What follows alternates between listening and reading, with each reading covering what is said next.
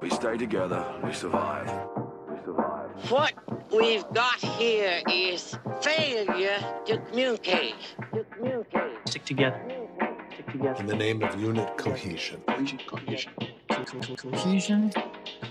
You are listening to the Cohesion Podcast. Actionable tips from internal comms leaders on how to improve your company's employee experience.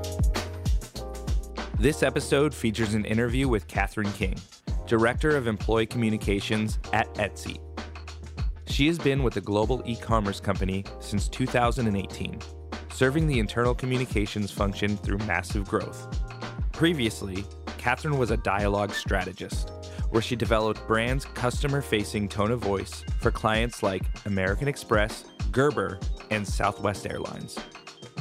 In this episode, Amanda and Katherine discuss the spectrum of tone and voice, key business relationships that improve employee communications, and helping leaders develop empathetic messages.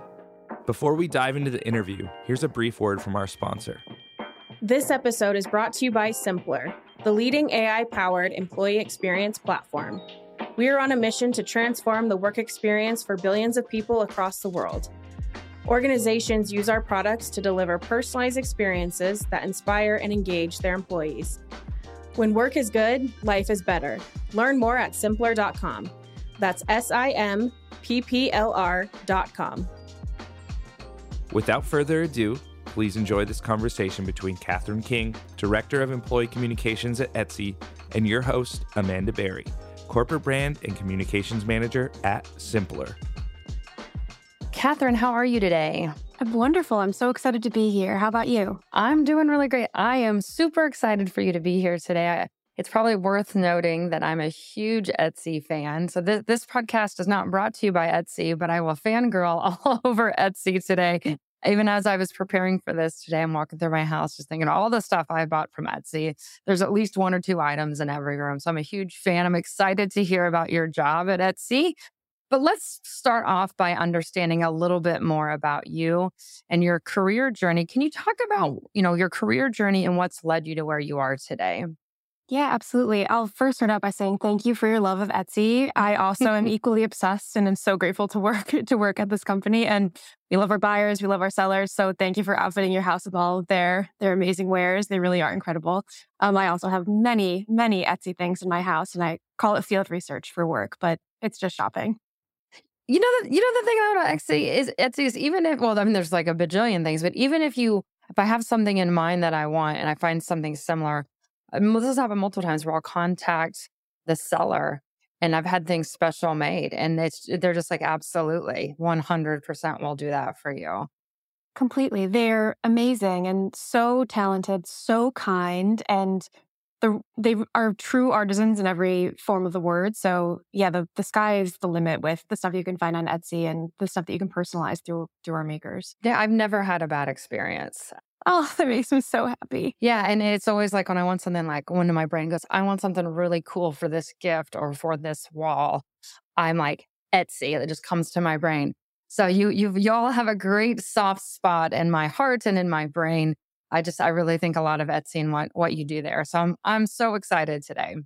Oh, that makes me so happy. Well, I'm so thrilled to be here, like I said, and I'm happy to share a bit about what I was doing before I got to Etsy. Basically, always I've had a passion for female entrepreneurship and girls' education and the economic empowerment of women. So in my college years and in my internships, I focused on that, and that really solidified that passion for me. I interned at a few nonprofits and felt compelled by that, but I also was missing this creative side that I've always had. And so I thought advertising could be a cool way to inform societal conversations. I'm seeing the power of advertising to create really good social conversation. And so I thought I wanted to be part of that. So I got into advertising and I did some traditional and non-traditional roles. I had a bunch of great clients. I had clients across P&G and American Express, Starbucks, Gerber, Southwest. Those were all companies that I really loved and believed in. So I loved working with them as my clients. But after a few years of being in the industry, I felt like I was getting away from that intention. The advertising industry that I joined felt different than what I'd expected. And I felt like I wanted to go back in-house and kind of practice more of what I preached. And so then I found this role at Etsy, and I am so grateful to have found it. I didn't really even know what internal communications was, but I knew that I could write. I knew that I loved Etsy, and the role just seemed like it fit. And so I applied in 2018. I've been here ever since. And what's nice about it is that it kind of feels full circle. It feels like I've returned to my personal mission of the economic empowerment of women. That's what Etsy really stands for. And over 80% of our sellers are women. And so it feels good to be doing work in service of that every day. That's fantastic. And I'm really glad to hear that. It makes me feel even better by how much I love Etsy by hearing that they're doing good and economically empowering women. So that's fantastic. Talk about what you do in your role as the Director of Communications at Etsy. Yes, so I'm the Director of Employee Communications. And as many internal communicators probably know who might be listening to this, we wear many hats. Our team covers standard internal comms fare, like our weekly newsletter. We have our all hands, which we call y'all hands. Our intranet, which we call the intranet, like knitting needles. Oh my gosh, I love that. I am a sucker for a good metaphor and a word pun. So I love intranet. Love it. Etsy never shies away from the opportunity for a good pun. So we cover that. We cover also just, general ad hoc communications. And then we also manage the strategy and programming for our senior leadership team, so all directors and above at Etsy. We also support executive communications, crisis communications, and we also provide support for some of the internal comms functions for our subsidiaries. So let's move into our first segment, story time. Welcome to story time. Story time. Story time. Let me give you a story. So before Etsy, I know you were a dialogue strategist at Ogilvy. Can you explain what dialogue strategy is and what a dialogue strategist does? Yes. So I also did not know what dialogue strategy was or what a dialogue strategist did before I was at Ogilvy, but dialogue strategy is a type of advertising. Dialogue refers to the conversation between companies and customers. And so it was a bit of a mindset shift because when you think of advertising, you're probably thinking of how a brand shows up in like TV ads or radio ads or out of home spots. But when you talk to someone who is working at that company, so a customer service agent or a flight attendant or a barista, they also are representing the brand. And so they need to sound like the brand that you know and love. And that's where that strategy part comes in. The question was, how do you translate a brand identity into a tone of voice that could then be used by like hundreds or thousands of employees around the globe? And to give more texture to this, American Express is a great example. So if you've watched an American Express commercial on TV, you've seen that they're really obsessed with member since. They love talking about their membership. It's all about being a member of American Express and making that feel really special. And that's why if you are a card holder and you call into customer service, the first thing they do is say, thanks for being a member since 2005 or whenever you joined. That is dialogue strategy at work. That's bringing through what you've heard in the commercial into the touch point that you have with the customer-facing employee. How did you translate that over? Like, what skills and tactics did you take from dialogue strategy to move into like employee communications? Oh, so much. And it's so funny looking back because I had no idea that what I was doing as a dialogue strategist would become the career that I wanted to hang my hat on, really. There was so much psychology and pure writing and really getting in touch with what mattered to people, both from a customer perspective and from the employee's perspective. And so first and foremost, understanding how employing a consistent tone of voice is really critical in driving trust. There was such investment from the clients put into ensuring that their customer-facing touchpoints reflected their business's tone of voice and priorities. And that was big in trust. They were willing to put their money where their mouths literally were.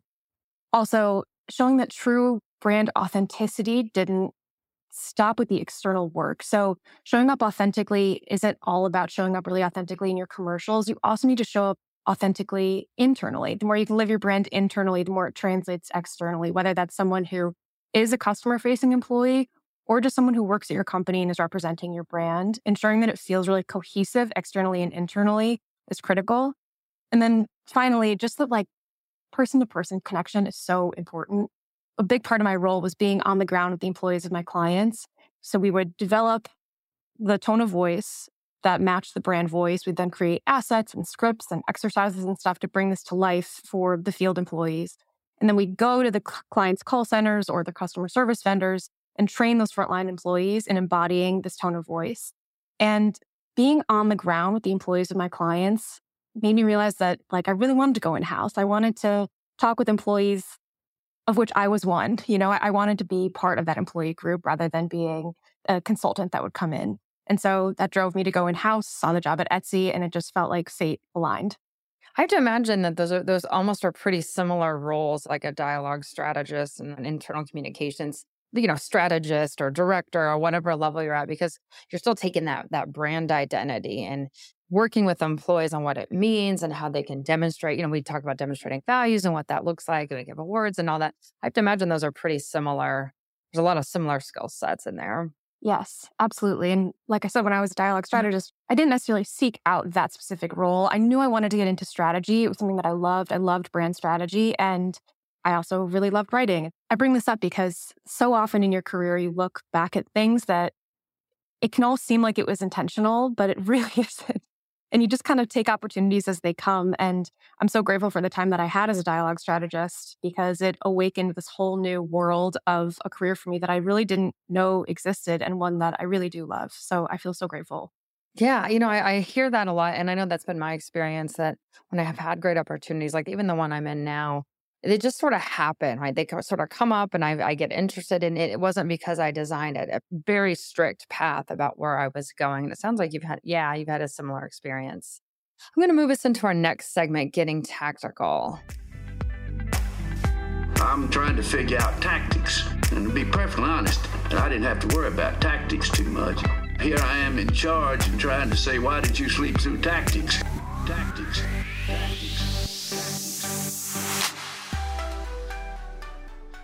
So thinking about some of those skills that it transferred over, right? One of the most important skills that internal comms or employee comms can have is a relationship building across the organization with leaders. Would you talk about some of the key relationships that helps employee comms be the best it can be? Yeah, for sure. I mean, how much time do you have? I really think we've got all day, Katherine.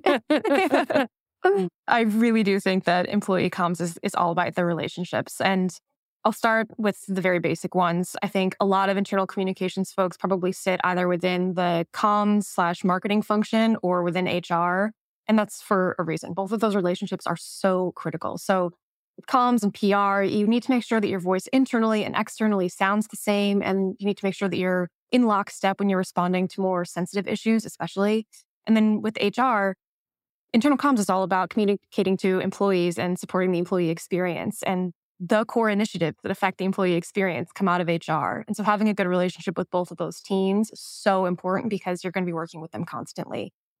Both those teams are like my very best friends. What's unique at Etsy, though, my team sits within our strategy and operations function, which rolls up to our VP of strategy and ops and our COO. And I really love that. I think it's a really critical relationship. What we call strategy and operations, other companies might see as chief of staff roles, but each org at Etsy has a strategy and operations function. And those have been some of the most fruitful relationships I have across the business, because it allows me to understand what each of those orgs' strategy is, what their priorities are, and having that connection to the full large-scale business strategy and company priorities. You're able to ensure that that's pulled through in all of the communications touch points, so that employees are focusing on the right things, which are the business. There are a couple more that I think I would be remiss to not mention, but IT is a huge one. I think Carolyn Clark has often said that IT is like the peanut butter to comms' jelly. I completely agree with that. IT is such an important partner to stay close with. Executives, obviously that's super important. Executive assistants are a really valuable relationship to build, and just generally always looking to make friends. I think friends and relationships that you have anywhere across the business, across levels or orgs, are so critical to be strong in internal comms. Agreed. At any level, I'm like you. I would just make friends with everyone that I possibly could. I would often know a lot of people, so then you can use them as almost canaries in the coal mine, right? How did that land, right? You must have your own little focus group that you can email people. What did you think about the town hall today? Right. And if you're really good work friends, they would probably feel really comfortable telling you how they feel, as opposed to, survey, I gave it a 5, I gave it a 4. Just so important to get that real honest feedback. Truly. And seeing how things make people feel. So much is lost in a survey, and so much is hidden when you're typing. And so really having those relationships you can draw on, both for the good stuff and the bad stuff, is so critical. And I absolutely love that you call out executive assistants. I think that that's a group that often gets overlooked, honestly. We do talk about HR and IT a lot in employee comms. And my HR BP business partner was always, it was like me and her and I. Every meeting we would be there together and we'd invite her and she'd do the same for me. But the executive assistant, I think, is something that's widely overlooked. Can you talk about the value there? I just feel as if that one doesn't get talked about as much as HR and IT. Absolutely. I think when executives are such a key customer for internal comms, their executive assistants are usually the people that know them the best. They know what makes them tick. They not only know their availability, but they also know how they're feeling about certain topics, things that are on their mind.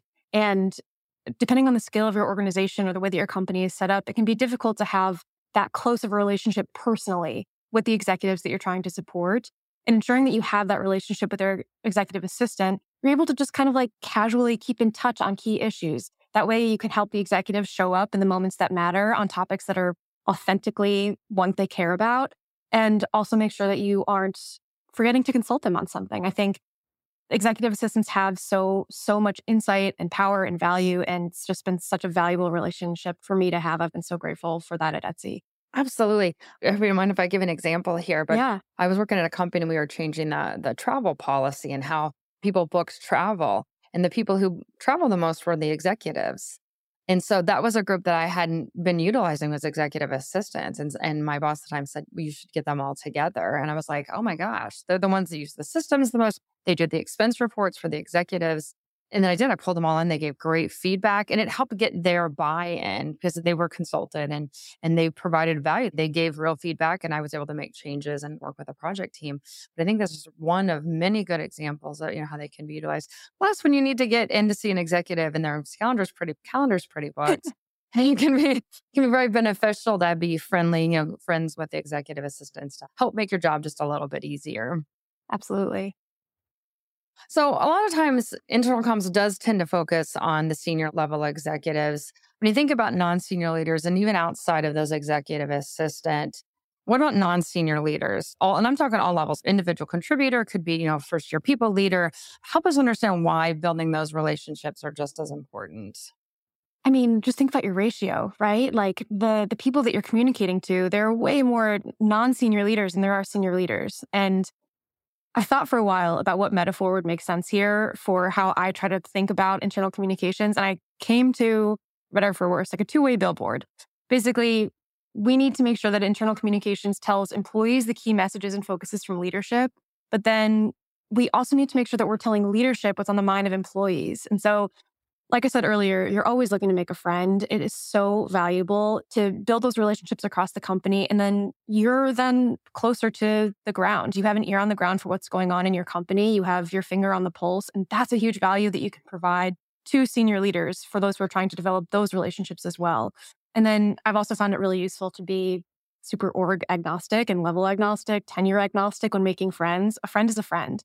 And it helps you be better at your job. It helps you stay more connected to what's going on. And I've also found it makes your job more enjoyable. Like you have a community of friends, you have a group of people that you like and naturally have a flow with. And so it's made my job feel even more fulfilling because of the friendships that I've been able to build across the company.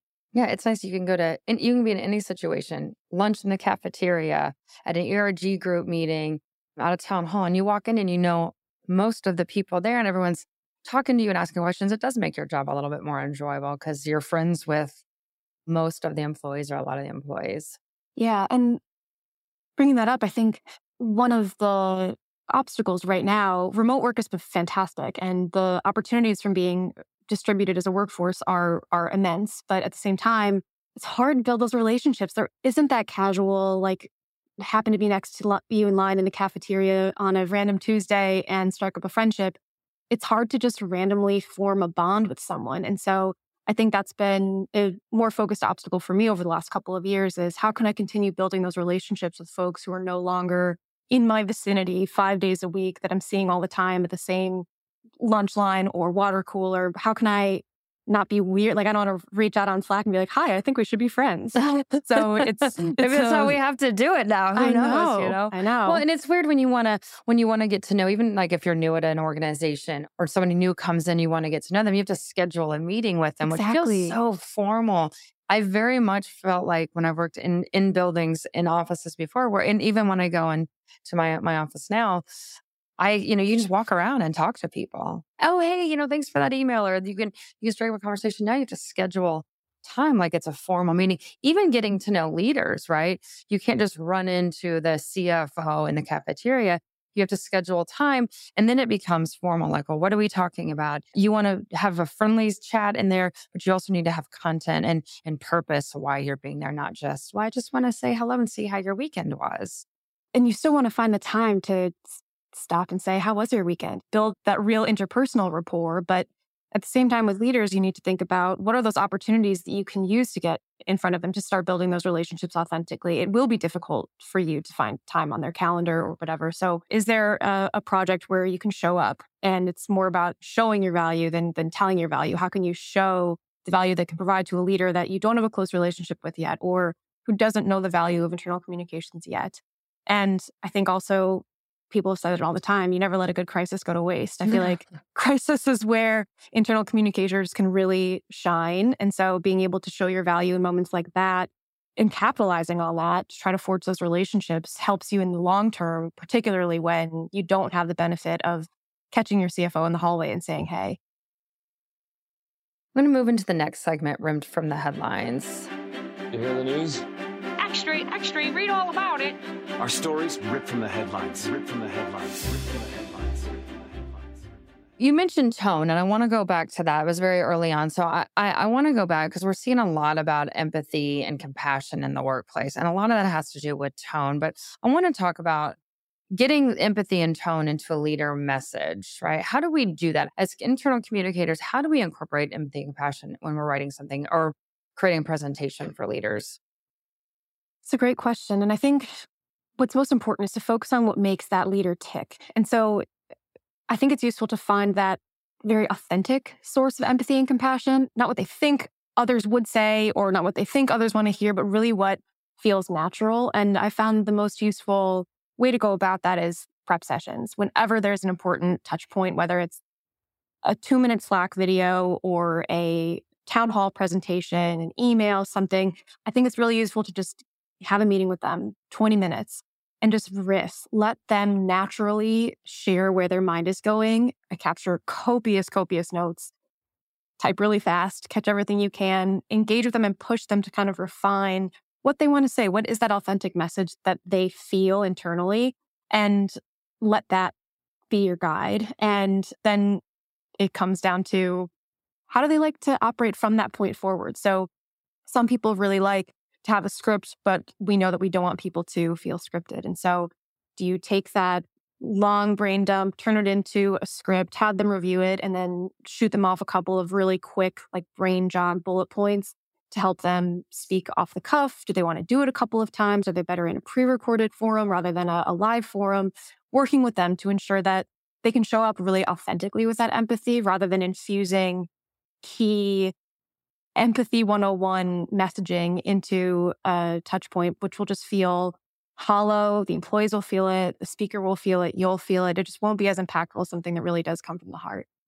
Well, let me ask you this. There's probably some listeners out there that may be having this experience where you have leaders who are more about work and not so much about like feelings. And there's nothing wrong with that. They come to work. A couple months ago, we did a podcast with a woman named Layla Taraf. That's how she was. She was very focused on work.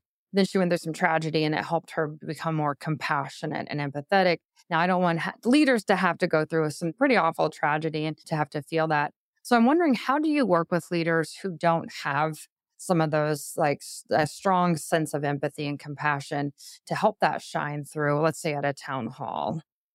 Absolutely. I mean, I'll start by saying that we are quite lucky at Etsy. I think a lot of our leaders are naturally empathetic. Everything is about being human at Etsy, and our leaders exemplify that. But at the same time, it can be difficult to get in the mindset of something that you need to address and an issue that someone feels intimately in the company. may not be relatable to everybody else at the company. And so in those prep sessions, I found it really useful to try to contextualize it, make it feel personal, use you statements, try to make it a story where they can feel the emotion that the person might be feeling and be reminded of the context in which that person's having these emotions. That can usually unlock that empathy muscle if it's otherwise a little bit hidden due to the context or a stressful environment or something. There are many reasons why it could be hard to uncover that empathy muscle, but usually contextualizing it in words that will make sense to the person and just getting back to that like true person-to-person connection, I think that will go a really long way. And I haven't found anybody that isn't able to understand from that perspective what someone is feeling. It's just about reframing and helping get into the mindset of the audience that you're trying to address. So another key piece of this is tone of voice. It's critical in building trust with employees, right? And employees, we're communicators. People are communicators. We can see through robotic or disingenuous messages. So first, let's talk about and start with, why does tone matter? Oh, I love this question. I do.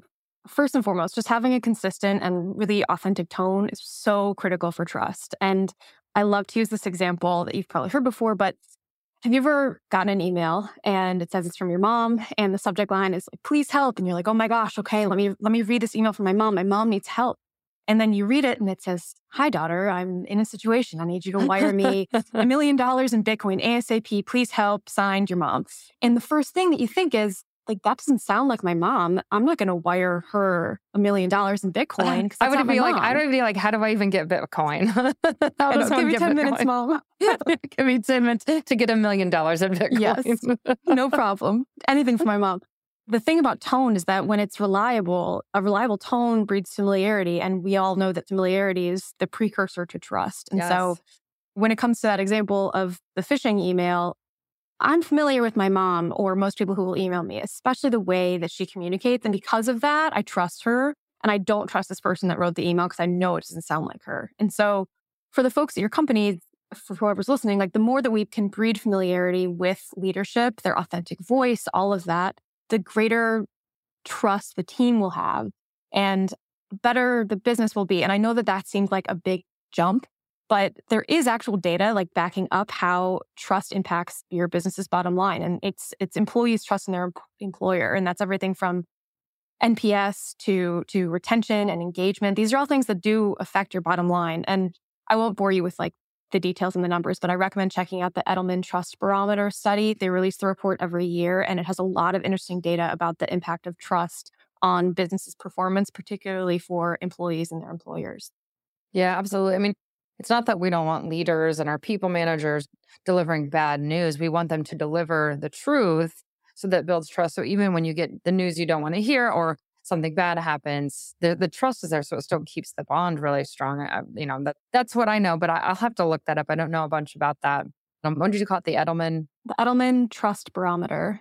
Edelman Trust Barometer. I'm gonna take a look at that. Yeah. Well, so let's keep digging into tone and voice. I know I've seen you present this before, so I'm wondering if you would talk a little bit about the spectrum of tone and voice. Absolutely. So it can be a little abstract, but I'll try to break it down as best I can verbally.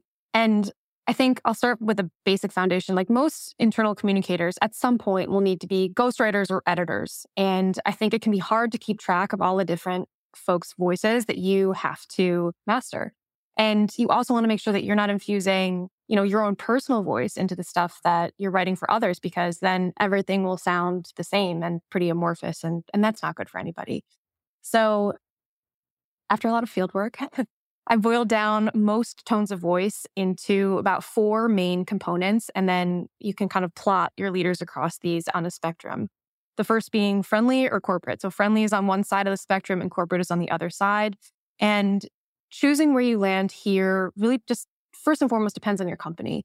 And like, what is your leader's authentic vibe? Are they someone who starts out messages like, hi team, or hey, or do they start out messages with all? Whatever their natural inclination is, that's where you should start that plotting. So you're not forcing them to be someone that they're not, no matter how much you wish the person who is very corporate could be a little more friendly, or the person who's friendly could be more corporate. You gotta lean into who you are authentically.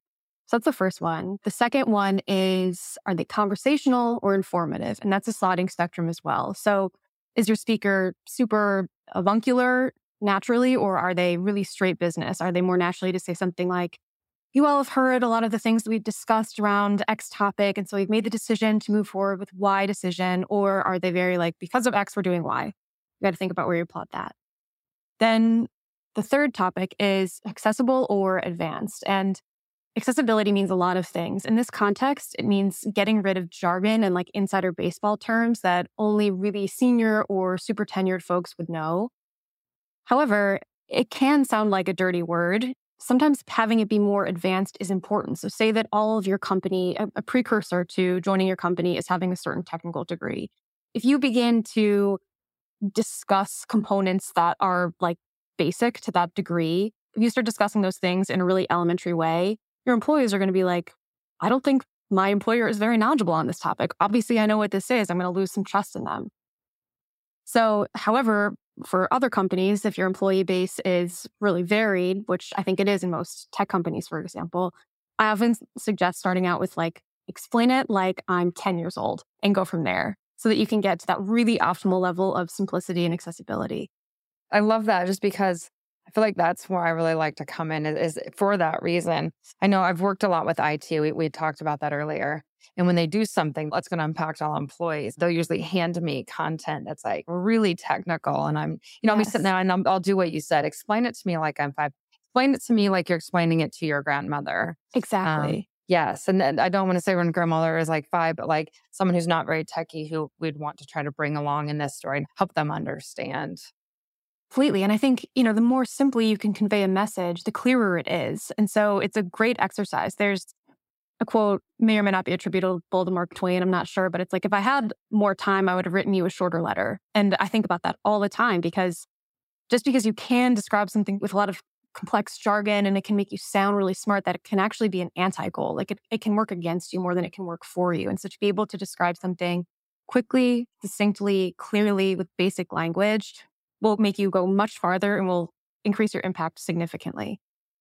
And then bear with me, this last one. I'm so interested in this. The fourth component of what I think are the various parts of a tone of voice are fun or serious. And this, again, comes down to your company and the speaker's authentic vibe. Are they trying to be fun? Does the company and the speaker's persona lend themselves to being laid back and chill and fun? Or are they really business focused?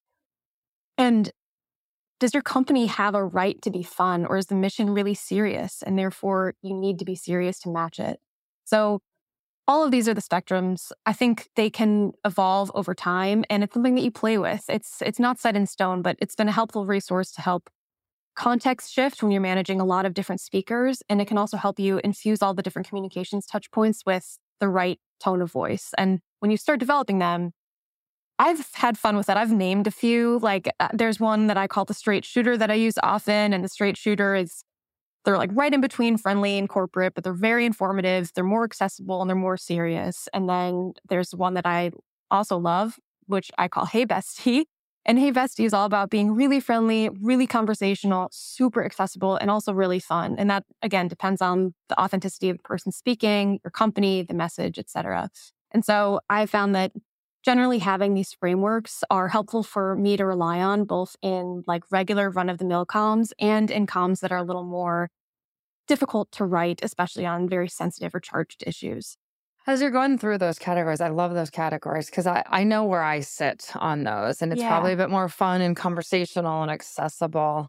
And then I got to thinking, like, have I ever worked with leaders who might appear on that far spectrum of in the other side? Do you have any advice for people who are struggling because they have leaders who are wildly on the other spectrum from them? And how do you sort of push yourself a little bit more that way to think like them and to set that tone, to set that right tone? Because that can be tough if you are, Hey Bestie, and then but your CFO or your CEO or whoever is really far in the other direction. Yeah, and I think it happens all the time, but I really do feel that the job of the internal communicator is to be the acrobat. And you have to prioritize the natural inclination of the people who are speaking. And what I found for folks who are more technical or who are, someone like the CEO has so much business context that it's not just about tone at that point. Once you understand what their tone is, you then need to layer on a significant amount of business context. And that's why I go back to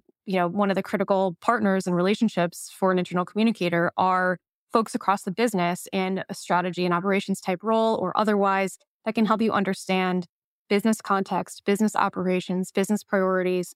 Being able to understand those in your own mind can then help you write those communications more strongly in that tone of voice, even if you have your own natural desire to make it very, hey, bestie. I think it's that business context comes in and helps you balance out the two. I want to take a look at that from the lens of sort of what we've been seeing over the past couple of years, right? We have COVID.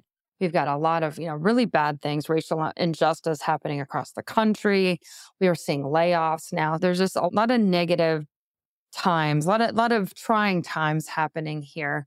So I'm wondering if we could talk about how our listeners can use tonal spectrum, maintaining voice, when leaders have to deliver these difficult messages. Yeah, this is really the moment when I have found these frameworks to be most useful because in a crisis, it can be really hard to respond authentically. Emotions are running high. The crisis is still unfolding. You don't have all of the information and you don't really know yet what to say or how to say it. And I go back to that prep session. I have the framework in mind. I know the voice of the person who needs to speak. But going into that prep session and understanding, talk to them. Where does that compassion authentically lie and lean into that? And then use that spectrum to help kind of determine the right framing of the message that needs to be delivered. And I think when it comes to something like a social issue or another tragedy, in our heart of hearts, we want to respond to everything. We want to say something about everything because everything really does weigh on all of us as human beings. But what we've found is, if you say your heart breaks for everything, then you're not really saying your heart breaks for anything. Your voice is diluted. Your impact is watered down. And so, not to introduce yet another framework, but over the years at Etsy, we've refined how we respond to emerging issues like this by making sure that first, any statement that we make is backed up with an action. That gives a really tangible reason to be speaking. It's so hard to just say that you're sad that another thing happened, but to say, I'm sad and I'm doing this thing, that helps give you a little bit of momentum to fill in the rest of your message. And then just to go in a little bit deeper here, I referenced the Edelman Trust Barometer, and last year's publication said something like 79 or 80% of employees expect their company to take an action on key societal issues. But, and this is where it gets a little tricky, but the majority of employees want their CEO to stay out of politics. And so those responses are really talking about fueling policy, not politics, when you have a credible voice to add to the conversation. And so, like I said, we have this framework at Etsy where, based on how close the issue is to our core business and our mission, we have varying levels of response that we've agreed upon to make sure that we're using our voice effectively, both internally and externally, from a targeted message to an ERG to a much broader scale public statement or company donation. And yeah, I think making sure that you only show up when it makes sense for you and your brand and when there's an action. Otherwise, it's just the more you speak about, the less you may say.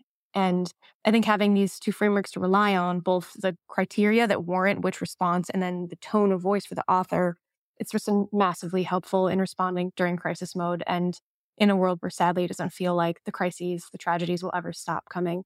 Yeah. There's so much. I mean, it feels like it's a constant stream. I feel like if leaders only really responded to everyone, that's all they would be doing is responding. Precisely. Yeah. Precisely.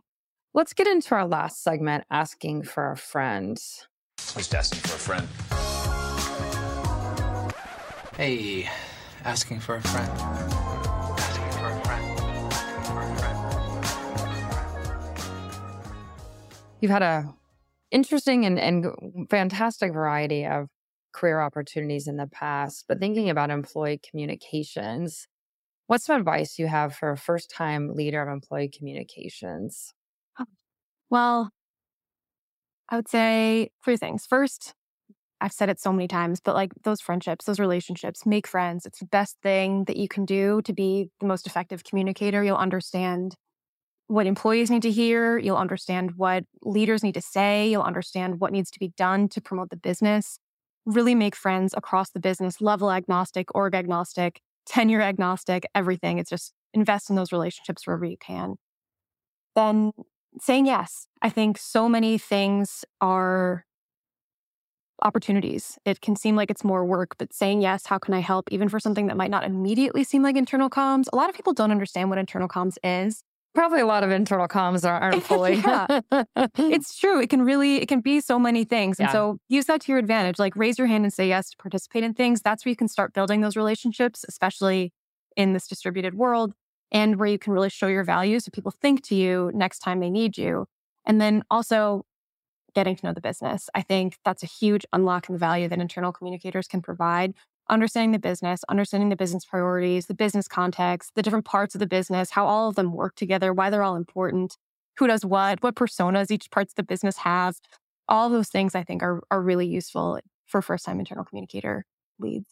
I love that. I love the second one because I've always been a person who says yes, and you just don't know what you can learn or what you can get out of something. You may make some key contacts. You may learn something about the business that's helpful for you in a year from now. There's so much opportunity there. I couldn't agree more, Katherine.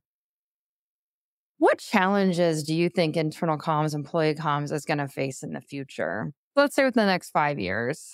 Yeah, I mean, we talked about this briefly. I really do believe relationships are everything. And it's just, we don't know yet how to build new, burgeoning, strong relationships in this distributed way. And so when we don't have those water cooler moments, when we don't have those run-ins, how can we create those relationships, those very fateful relationships that help us so much, that we love, that make our jobs exciting? How can we create those?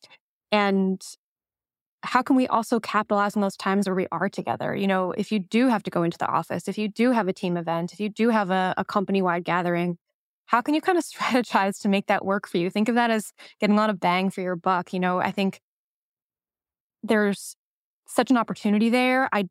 And it's hard to create those things out of thin air right now. So I think it'll be a challenge that we'll all be facing for the next 5 years. We'll all be trying to take advantage as much as we can, but there's also other folks are going to be trying to take advantage too. So it'll be difficult, but I'm optimistic that there will be a way for us to continue building strong relationships like this. We just maybe haven't cracked that yet. Yeah, it's one of those where we're really rewriting our playbooks, right? Everything, how we were doing things 4 years ago is just not the same today. Even if, you're primarily back in an office, it's changed because you may be dealing with companies who are all remote, right? And then so now you may be working with people in other countries, in wildly different time zones. It's really changed how we do in town halls, and it's all just so different how we interact with each other, like we talked about earlier. How do you get to know employees? Yeah. Yeah. And even with new hire onboarding being remote for many employees, that's such a critical moment for folks to get to know the company. And that is also something that affects overall employee engagement, which directly affects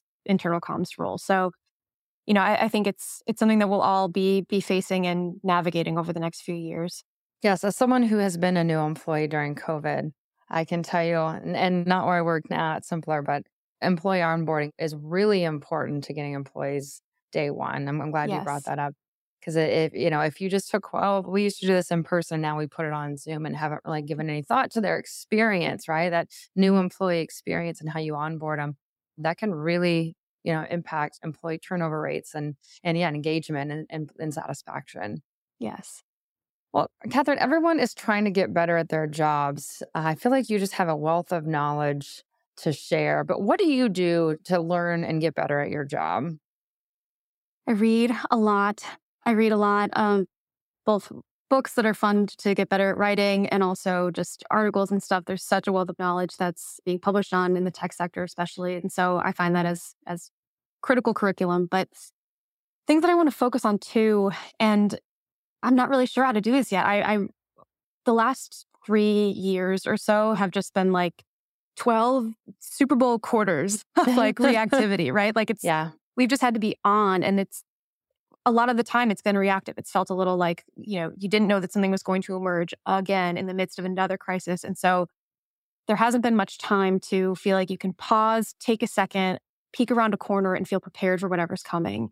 And so something that I want to focus on is building out frameworks, best practices, playbooks, something that will keep our team feeling ready and prepared should the next crisis event come around the corner, rather than, oh no, start from ground zero. Like how do we address this? How do we solve this? Do we have anything that we can learn from? I think that's a big focus for my team. And then also management. Etsy takes management so seriously. We call it management as craft. It's something that's really important. And my team is growing right now as our company scales, which is amazing. I'm so excited about it. And something that I'm focused on is how do I evolve the role of internal communications in a company that's growing? How do I evolve my career, but also cultivate the growth of the members of my team?